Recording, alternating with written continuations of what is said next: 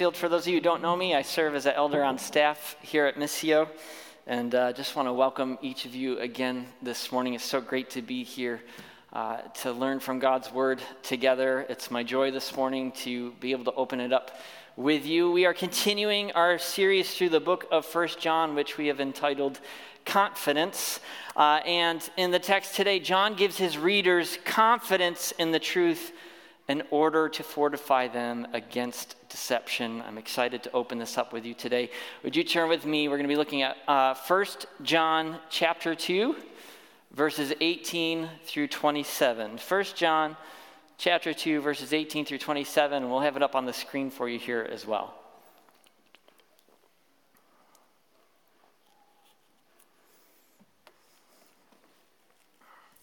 First John 2, 18 through 27. Hear now God's word. Children, it is the last hour, and as you've heard that Antichrist is coming, so now many Antichrists have come. Therefore we know that it is the last hour. They went out from us, but they were not of us. For if they'd been of us, they would have continued with us. But they went out, that it might become plain that they all are not of us. But you have been anointed by the Holy One, and you all have knowledge. I write to you not because you do not know the truth, but because you know it, and because no lie is of the truth. Who is the liar but he who denies that Jesus is the Christ? This is the Antichrist, he who denies the Father and the Son. No one who denies the Son has the Father. Whoever confesses the Son has the Father also. Let what you heard from the beginning abide in you. If what you heard from the beginning abides in you, then you too will abide in the Son and in the Father. And this is the promise he made to us, eternal life. I write these things to you about those who are trying to deceive you. But the anointing that you've received from him abides in you. And you have no need that anyone should teach you. But as his anointing teaches you about everything, and is true, and is no lie, just as it has taught you, abide in him. Would you pray with me this morning? Father, we thank you for your word, for how you have revealed yourself clearly through it. And Father, for how you've given us knowledge of everything pertaining to life and godliness. Lord, it's our prayer that even now, as we explore this passage, that your word would abide in us and that we would abide in your truth, God. And in so doing, Lord, that we ourselves would abide in your Son, Jesus Christ. We pray these things in his name. Amen. I see a lot of unfamiliar faces, and so there's a chance that you don't know this certain fact about me. I used to be a banker. Before I started in full-time ministry, I worked in banking for the better part of a decade. And for a good portion of that time, I worked as a bank teller. And so over the course of those years, I earned a lot of cash handling experience. And as you can imagine, over the course of my banking career, I ran across my fair share of counterfeit bills. Now, some of them were more obvious than others, and some of them, man, you really had to look close to not be deceived. But when I started in banking, the person who trained me, right away, she said, "Look, Nate, you are going to get counterfeits. It's inevitable." Now, she wasn't telling me this to scare me, right? She was seeking to build up my defense. And she showed me the banker's tried and true method for spotting a counterfeit. And do you want to know what it is? Hold it up to the real thing. Hold it up to the real thing. As it turns out, the real thing has characteristic trademarks that are able to distinguish it as genuine. You might be familiar with some of these. You hold up a bill to the light, you see watermarks, you see a security strip in it. There's tight concentric lines all throughout the bill that you can't replicate with like an inkjet printer, right? Even the chemical composition of the paper itself is able to testify to the genuineness of that note. We've just read a warning from John to the early church that there would be, and in fact already had been, many who would break off from among Christ's people and reject the true Christ. Counterfeits. In fact, these churches, by the time that John wrote this, had already been reeling from these divisive factions breaking off and then attempting to deceive the faithful followers of Christ that had remained. And as John tells them this, he's not trying to scare them, right? It's like the person who trained me at the bank. He's seeking to build up their defense. And he does this by holding up these counterfeits, these imposters, these antichrists, as he calls them, to the real thing, a genuine disciple of Christ, whom John affirmed his audience to be. As he does this counterfeit test, there's one trademark which stands out above the rest, which is able to distinguish a genuine follower of Christ, and it is this: a genuine follower of Christ abides in him. A genuine follower of Christ abides in him. That's really what this whole passage is about today. Abide. Well, what does it mean to abide? Merriam-Webster has a very helpful definition. It says to abide means to endure without yielding. True disciples endure in Christ without yielding. And as such, John's warning here really becomes less of a warning and really more of a call for all of Christ's people everywhere to abide. And in this passage, we'll see that abiding in Christ means no less than these three things. True disciples abide in Christ by abiding in fellowship with his people. They abide in fellowship with his people. Number two, true disciples abide in Christ by abiding in the truth of his word. And number three, true disciples abide in Christ by abiding in the work of his Spirit. They abide in fellowship with his people, they abide in his truth, and they abide in the work of his Spirit. So let's begin. Let's dissect this morning. John starts off by stating that these antichrists coming are a sign of the times, right? He says in verse 18, "Children, it is the last hour, and you've heard that Antichrist is coming. So now many antichrists have come. Therefore, we know that it is the last hour." This comes on the heels of last week. We heard Levi preaching on the previous passage, and John ends that by saying that the world is passing away, right? And the truth is, ever since the resurrection of Christ, we have been in the last hour of redemptive history. This is the hour of redemptive history where Christ uses his chosen instrument, the church, to administer the gospel, making disciples of all nations. And as we endure, as we sojourn in this last hour of redemptive history, we eagerly anticipate what is next, and that is the return of Christ, the new heavens and the new earth. We're in the last hour still. And Scripture warns us that this particular hour of redemptive history, it was going to be marked by increasing lawlessness. Jesus himself warns that during this period, many would come in his name attempting to deceive his people. John here references the Antichrist, a figure that we read about who comes about in the end, who rises up and claims to be God and seeks to deceive the elect. And I love the imagery that we see in the New Testament where Jesus defeats him by his mere breath. He brings him to nothing. But John is saying in that vein, in that spirit, many have already come attempting to deceive. And so he's saying to the church, like he's not panicking, right? And he's saying to the church, we knew this was coming, right? It's like my trainer when I started as a teller. Counterfeits are coming, and when they came, I was prepared. What was my defense? Look to what is true to distinguish that which is false. And that's what John begins to do here right away. These imposters failed the test. Verse 19, he says, they went out from us, but they were not of us. How do we know that they weren't of them? It keeps going. If they had been of us, they would have what? Continued with us. But he goes on to say that their going out makes it obvious that they are not of them, right? They went out that it might become plain that they all are not of us. Who's not of us? All of them. all who departed. John wants the distinction to be clear. If you think about it, these people who are trying to deceive the church, they want to blur the lines, right? They operate by deception, and their target is the body of Christ, right? They want them to think, we got some common ground. And chances are, they broke off from the church, so they know the language to use, right?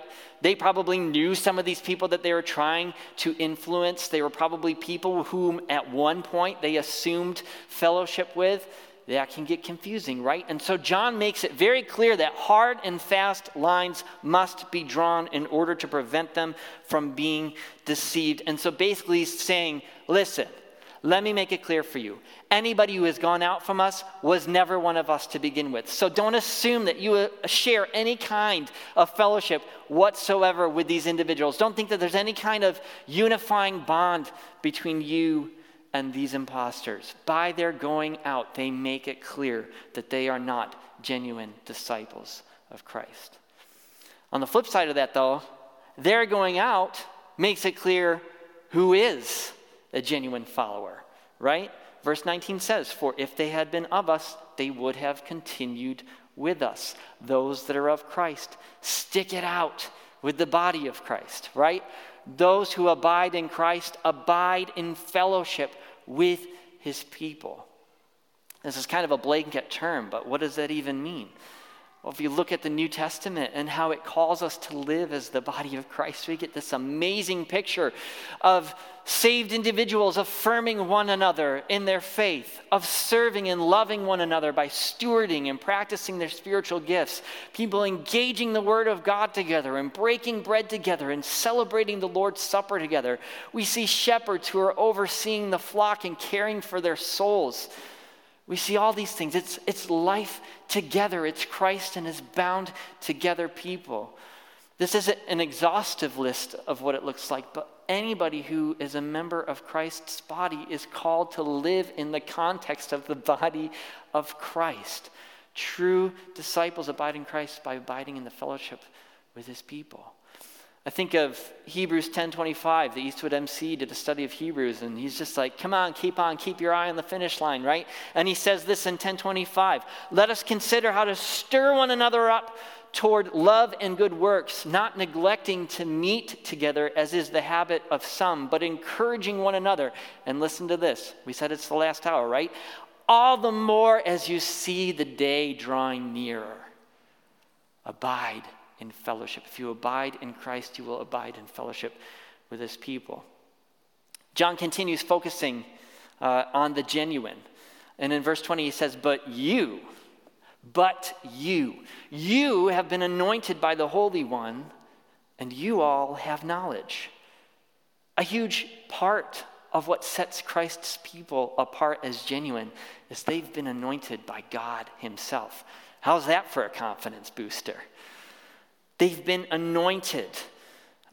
Christ's people are Christ's people because God has made them Christ's people. He's established them in Christ. And in 1 Corinthians, we see that in establishing them in Christ, he sets his seal upon them and he gives them the indwelling Holy Spirit as a guarantee. And we read here this morning that this anointing that they've received from God has itself provided them knowledge of who God is, of the truth. He says in verse 21, "I write to you not because you don't know the truth, but because you know it, and because no lie is of the truth." In other words, he's saying God himself has seen to it that you know the truth. And in knowing the truth, you can distinguish the lie because the lies do not coincide with the truth. No lie is of the truth.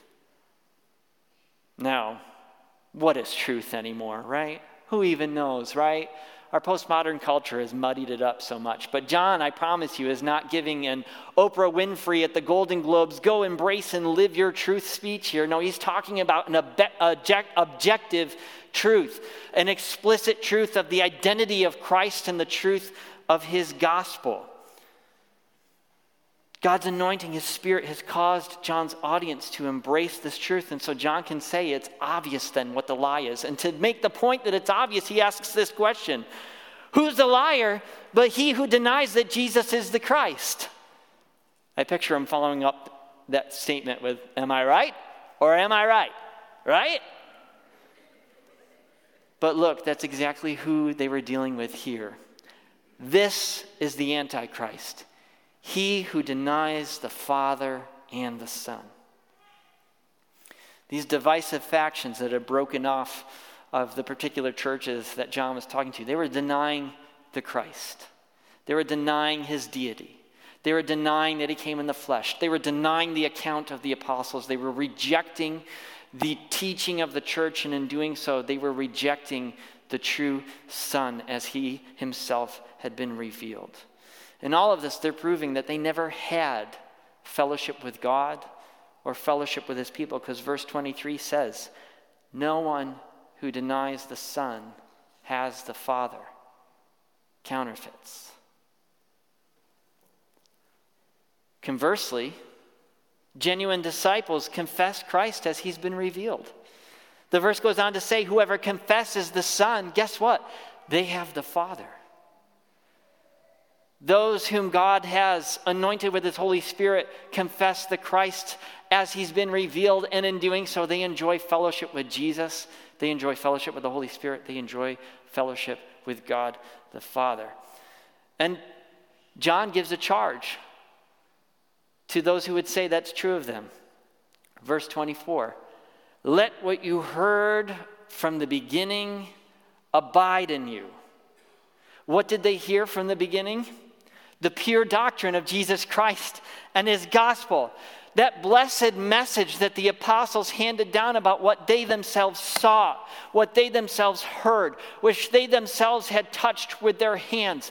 The word of life, God, the Son, coming in the flesh to restore fellowship with God the Father for lost sinners. God who is light, who in him is no darkness at all, sending his Son that by his blood we might be forgiven, because guess what? We were all lost in darkness, and any who embrace him by faith, he's now resurrected and stands as their advocate between unworthy sinners and a holy and just God if we embrace him by faith. This is what they heard from the beginning. Let what you heard from the beginning abide in you. If what you heard from the beginning abides in you, he continues, then you too will abide. You will endure without yielding in the Son and in the Father. John Calvin put it this way: they in whom God's truth remains, they remain in God. John's calling his audience to nourish the seed that had been planted upon their hearing and responding to the gospel. In a sense, he's saying it's not enough to simply know it. I'm calling you to abide in it. I'm calling you to let it abide in you. Here's the deal. The devil's tactics have not changed. He is a deceiver. He is the father of lies. How did he get Eve? Did God really say? The deceiver is going to attempt to put cracks in the foundation of the very truth of God's word. They're going to get us to question, did God really say that? We must abide in the truth of God's word. It's how we cling to Christ. Jesus himself showed that all of Scripture pointed to him and to the gospel. This message that John's audience had heard is so wonderfully foreshadowed in God's word. It's so wonderfully revealed and unfolded in God's word. It's so wonderfully expounded upon in God's word. 2 Timothy tells us that all Scripture is breathed out by God himself and is profitable for teaching, for reproof, for correction, for training in righteousness, that the man of God may be complete, equipped for every good work, including the work of abiding in Christ and resisting the lies of the enemy. Abiding in God's truth means that it's abiding in us. So you might ask, well, what does this look like? Well, what kind of activities and postures cause God's word to abide in us? Reading it, engaging it regularly, seeking to store it in our hearts and minds that we might reflect on it regularly, engaging it with others, sitting under the sound teaching of God's word as it's preached. These are all part of it. But in all of these, God uses his word to transform us by the renewing of our minds, that we might rightly understand him, that we might rightly understand who Christ is, that we might rightly understand the truth of the gospel, and by rightly understanding these things, we might rightly expose that which is false. It's an ongoing process to the end. And for those who endure in Christ to the end, those who are true disciples of Christ, what's the promise that God has made to them? Verse 25, this is the promise that he made to us: eternal life. We must abide in the truth of God's word. As he goes on, John is explicit again in writing, telling him why he's been writing. He says in verse 26, I write these things to you about those who are trying to deceive you. He's seeking to fortify their defenses. The things that he shared with them should already have boosted their confidence, but to bring it home, he once again points them to the anointing that they have received. I write these things to you about those who are trying to deceive you. Verse 27, but the anointing that you have received from him abides in you, and you have no need that anyone should teach you. Strange comment, right? First off, it's great. The anointing that you've received from him, it abides in you. It endures without yielding in you. But you have no need that anyone should teach you? Well, to be clear, John is not making a case here that teaching is useless. Lest we forget the fact that, guess what? He's teaching us right now, right? He would absolutely affirm that we need teachers of the word so that we can affirm that which the Spirit has taught us, right? But what John is getting at by saying that you have no need that anyone should teach you is that he's not telling them any new information in what he's just told them. These are things that the Spirit himself has already suggested and revealed and caused his people to embrace, right? The things he shared with them here, they understand, they testify to these things because God himself has caused it to resonate within their hearts. This is a wonderful fulfillment of a promise that we saw God make through the prophet Jeremiah. In Jeremiah chapter 31, God says this. Listen to these words. He says, for this is the covenant that I will make with the house of Israel after those days, declares the Lord. I will put my law within their hearts. I will write it on their hearts. I will be their God, and they shall be my people. And no longer shall each one teach his neighbor and each his brother, saying, know the Lord, for they shall all know me, from the least of them to the greatest, declares the Lord. For I will forgive their iniquity, and I will remember their sins no more. The anointing of God's Spirit, it causes God's people to know him. In the same way, 2 Peter tells us that God's divine power has granted to us all things that pertain to life and to godliness through the knowledge that his Spirit has given us, the knowledge of him who called us to his own glory and excellence. The Spirit guides us in the way of true life and true godliness. In verse 27, John continues, but as his anointing teaches you about everything, and is true, and is no lie, just as it has taught you, abide in him. The anointing of the Holy Spirit causes us to abide in him. The anointing of the Holy Spirit causes us to abide and function in fellowship. The anointing of the Holy Spirit causes God's word to abide in us and us to abide in the truth of his word. And when we've done all to abide, guess what? It teaches us to abide then. As such, true disciples in Christ abide in Christ by abiding in the work of his Spirit. They abide in fellowship. They abide in the truth of his word. They abide in the work of his Holy Spirit. And here's the deal. If you're here today and you have embraced Christ by faith because of the work of the Holy Spirit, all these reasons for confidence for John's audience can be yours today too, because these promises are true of you. And abiding in the Spirit simply means living in cooperation with these promises. Listen to these promises that are true of you.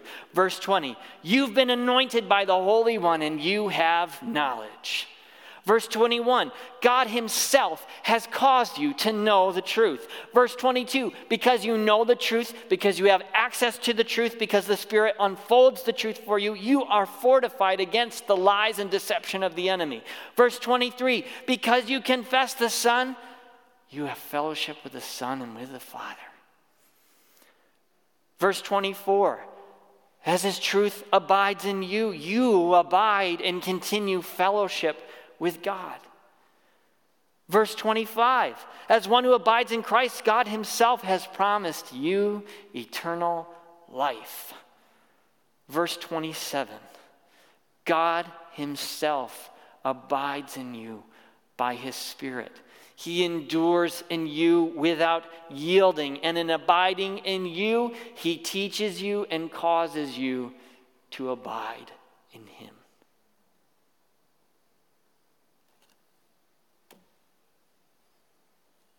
God sees to it that if you're his true disciple, you will endure. He will, as we sang, hold you fast till your faith is turned to sight.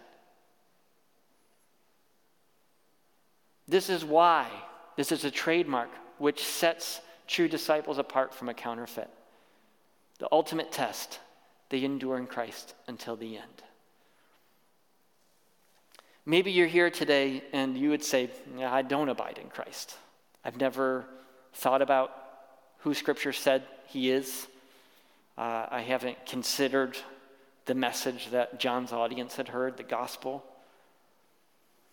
If that's you today, I would encourage you to trust in him, to trust that Jesus is God's means for salvation. He is God made flesh who dwelt among us, who reconciles us back to the Father because we were dead and lost in sin and darkness. He, the only perfect, sinless one, laid down his life that by his death, by his shed blood, we may be forgiven, and he ascended on high, and he now stands as an advocate between unworthy sinners and a holy and just God for any who put their faith in him. I would encourage you today to embrace that truth by faith.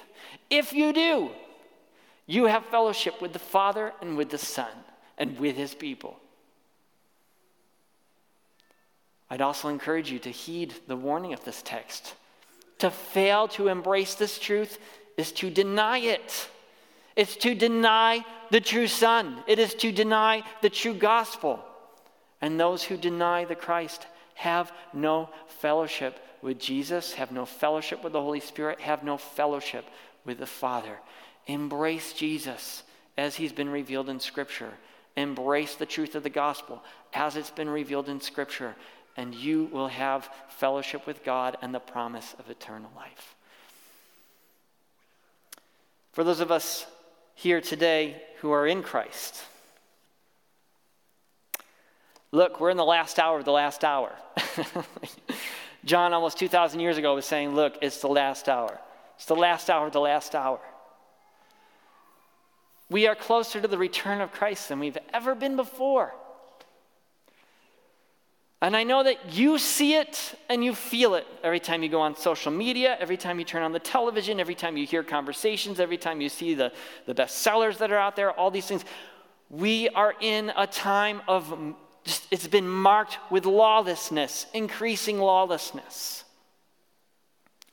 We live in an age in which the progressive, moralistic decline of our culture is deconstructing just about everything to the point where we have no handle on truth.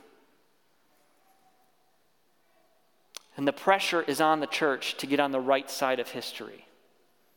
The pressure is on God's people to get with the program and to just deal with it. This is the new norm. I've watched as people that I know, people that I thought that I had fellowship with, and I've watched as people who are figures in Christian industry, writers, musicians. I feel like even just over the course of the past year, it's been multiplied. I've watched as people that I've known have questioned the very foundations of truth and have embraced doubt and disillusionment. And I've seen this type of behavior celebrated, credited as enlightenment. It's noble, it's virtuous. And we see this happening, we're exposed to this happening on all kinds of platforms, more so than John's audience. All you got to do is log on to Facebook, and we're exposed to this. A worship leader colleague of mine, who I was loosely acquainted with, recently documented his own deconstruction of faith on Facebook in real time. And it started with, he was reading these outside sources that were claiming that the church, all these hundreds of years, had been interpreting the scripture about homosexuality and gender and all that completely wrong. A crack in his foundation. It forced him to question the infallibility of scripture as the authority of God's truth. It forced him to ask the question, did God really say? Reimagining the truth led to multiple layers of confusion for this young man. And what he was left with was so convoluted it was impossible to make sense of. And the deconstruction of his faith ended with him proclaiming on Facebook, I don't even know what I believe anymore. And here's the trickiest part. We're exposed to this all the time. I'm sure that as I say this, you know somebody in your circle that this has happened to. And we're constantly bombarded by this. And here's the thing. You think about the deception that we're reading about, and we think about it like somebody knocking on our door and trying to sell their ideology on us, right? But this guy doesn't even have to have contact with people. And through this whole discourse, how many people saw this and began to question the infallibility of God's word? You see how the enemy works? You see how the lines are blurred? Do you see how this deception happens? And you and I are bombarded with it all the time. Turn on the TV, Facebook, it's everywhere. I don't have to tell you that. You know this. And we become to be desensitized by it. It can wear us down. Friends, now more than ever, we have a great need to abide.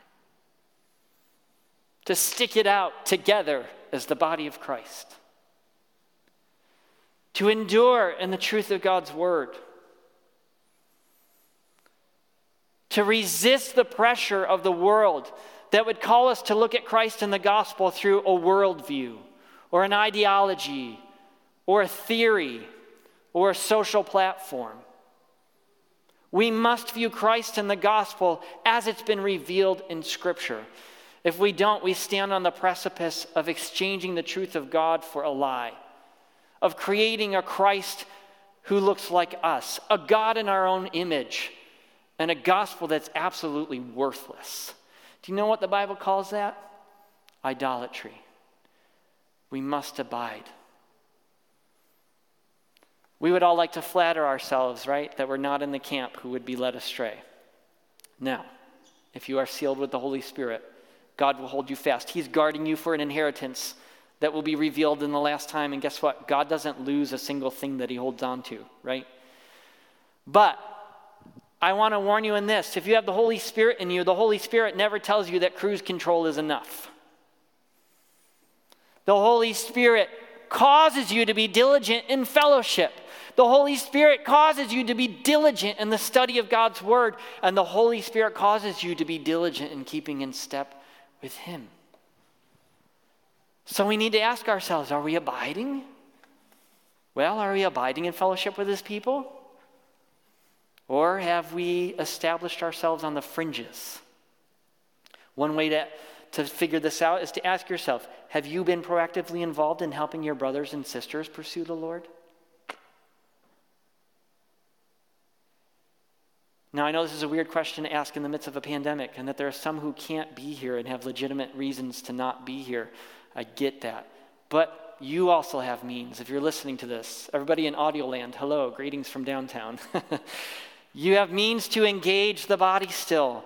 I know Zoom is terrible. I hate it. I can't wait till it's over and we can be in person all the time, right? But you have means to continue to engage the body. You have means to continue to engage the word with other people. Have we used this time to just go MIA? Have we used this time to develop bad habits that put us only on the receiving end of the benefits of fellowship, and in doing so, not really practicing true fellowship? Have we rejected the idea of being tethered to the local body? Saying, you know what? I'm committed to you. I exist for you. Have we rejected the idea of knowing who our leaders are and who we're to submit to? Abiding in Christ means no less than abiding in fellowship with his people. Have we abided in the truth of his word? Or have we neglected it? And look, I get it. I have lots of conversations with people. Oftentimes we neglect God's word because we get frustrated when we don't understand it. We get frustrated when we don't get something out of it. It feels like work sometimes, right? If that's you, I would encourage you. The best advice I could give to you today is to not stop. Don't let that frustration cause you to neglect God's word. Continue to pursue it. Ask God by his Spirit to open up wonderful things from his word to you. Know the tools and resources that you have. I would encourage you, look up inductive study questions. If you look those up, print them out, stick them in your Bible, and these questions will help you to rightly observe the text, to rightly interpret the text, and to rightly apply it to your life. Engage God's word with others in biblical community, missional communities, formation groups, one-on-one discipling. I'll tell you what, we've been promoting the reading plan that we have available on our website. If you engage in that, guess what? You're engaging God's word with at least 100 other people who are going through the same thing, who can talk about it with you, help you to understand it. And, of course, regularly sit under the sound teaching of God's word. We must abide in God's word. And lastly, are we abiding in the Holy Spirit as we abide in Christ? And this is really tethered to abiding in God's truth, because the Holy Spirit only guides us in God's truth. Are we familiar enough with the truth where we hear the Spirit's prompting and discernment over what is true and what is false?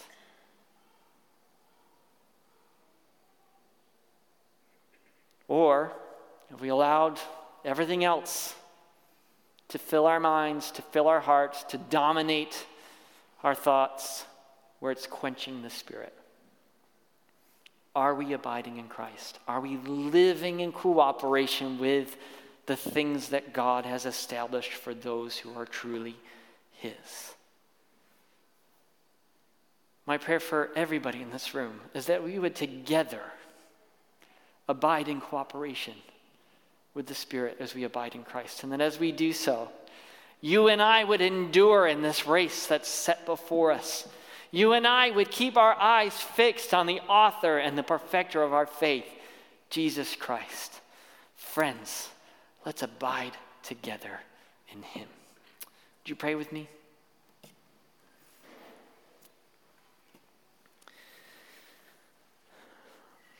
Father, we thank you that you have not left us as orphans. You've given us fellowship with you. You've given your people your Holy Spirit. You've given us your word. You've given us everything that we need as it pertains to life and to godliness. Lord, your people ultimately abide in you because you caused them to do it. We thank you for these truths, and God, we pray that you would cause us to live in cooperation with them as we abide in your Son, Jesus Christ. We thank you for the promise that he has given us, the promise that stands for all who would trust in him, fellowship with you and eternal life, God. May we keep our gaze fixed on him, the author and perfecter of our faith. We pray this in the name of him. Amen. Would you stand with me and let's respond as we look to Jesus Christ, our sure, our steady anchor. We sing often, we anchor ourselves on the solid rock of Jesus Christ. We hold fast to the firm foundation that is the bedrock of God's word. And so we cling to that. Let's sing that truth this morning as we go out from this place.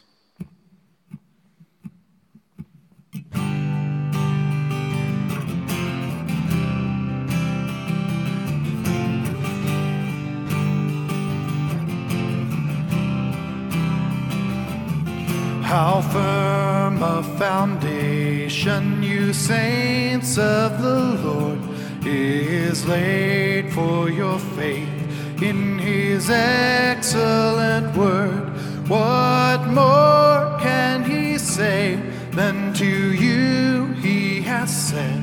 To you who for refuge to Jesus have fled.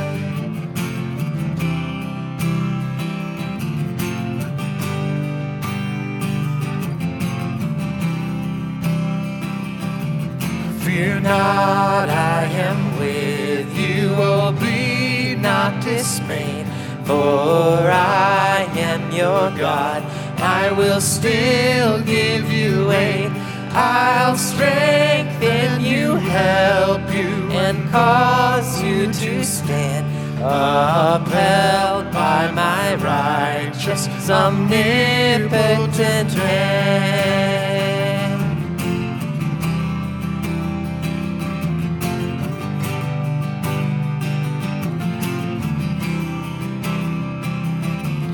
When through the deep waters I call you to go, the rivers of sorrow will not overflow.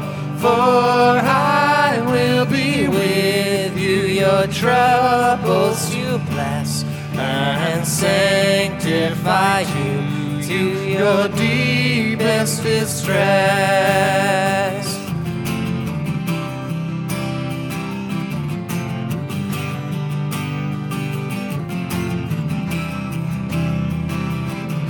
When through fiery trials your pathway should lie, my grace all sufficient will be your supply. The flame will not hurt you, I only design your dross to consume and your gold to refine.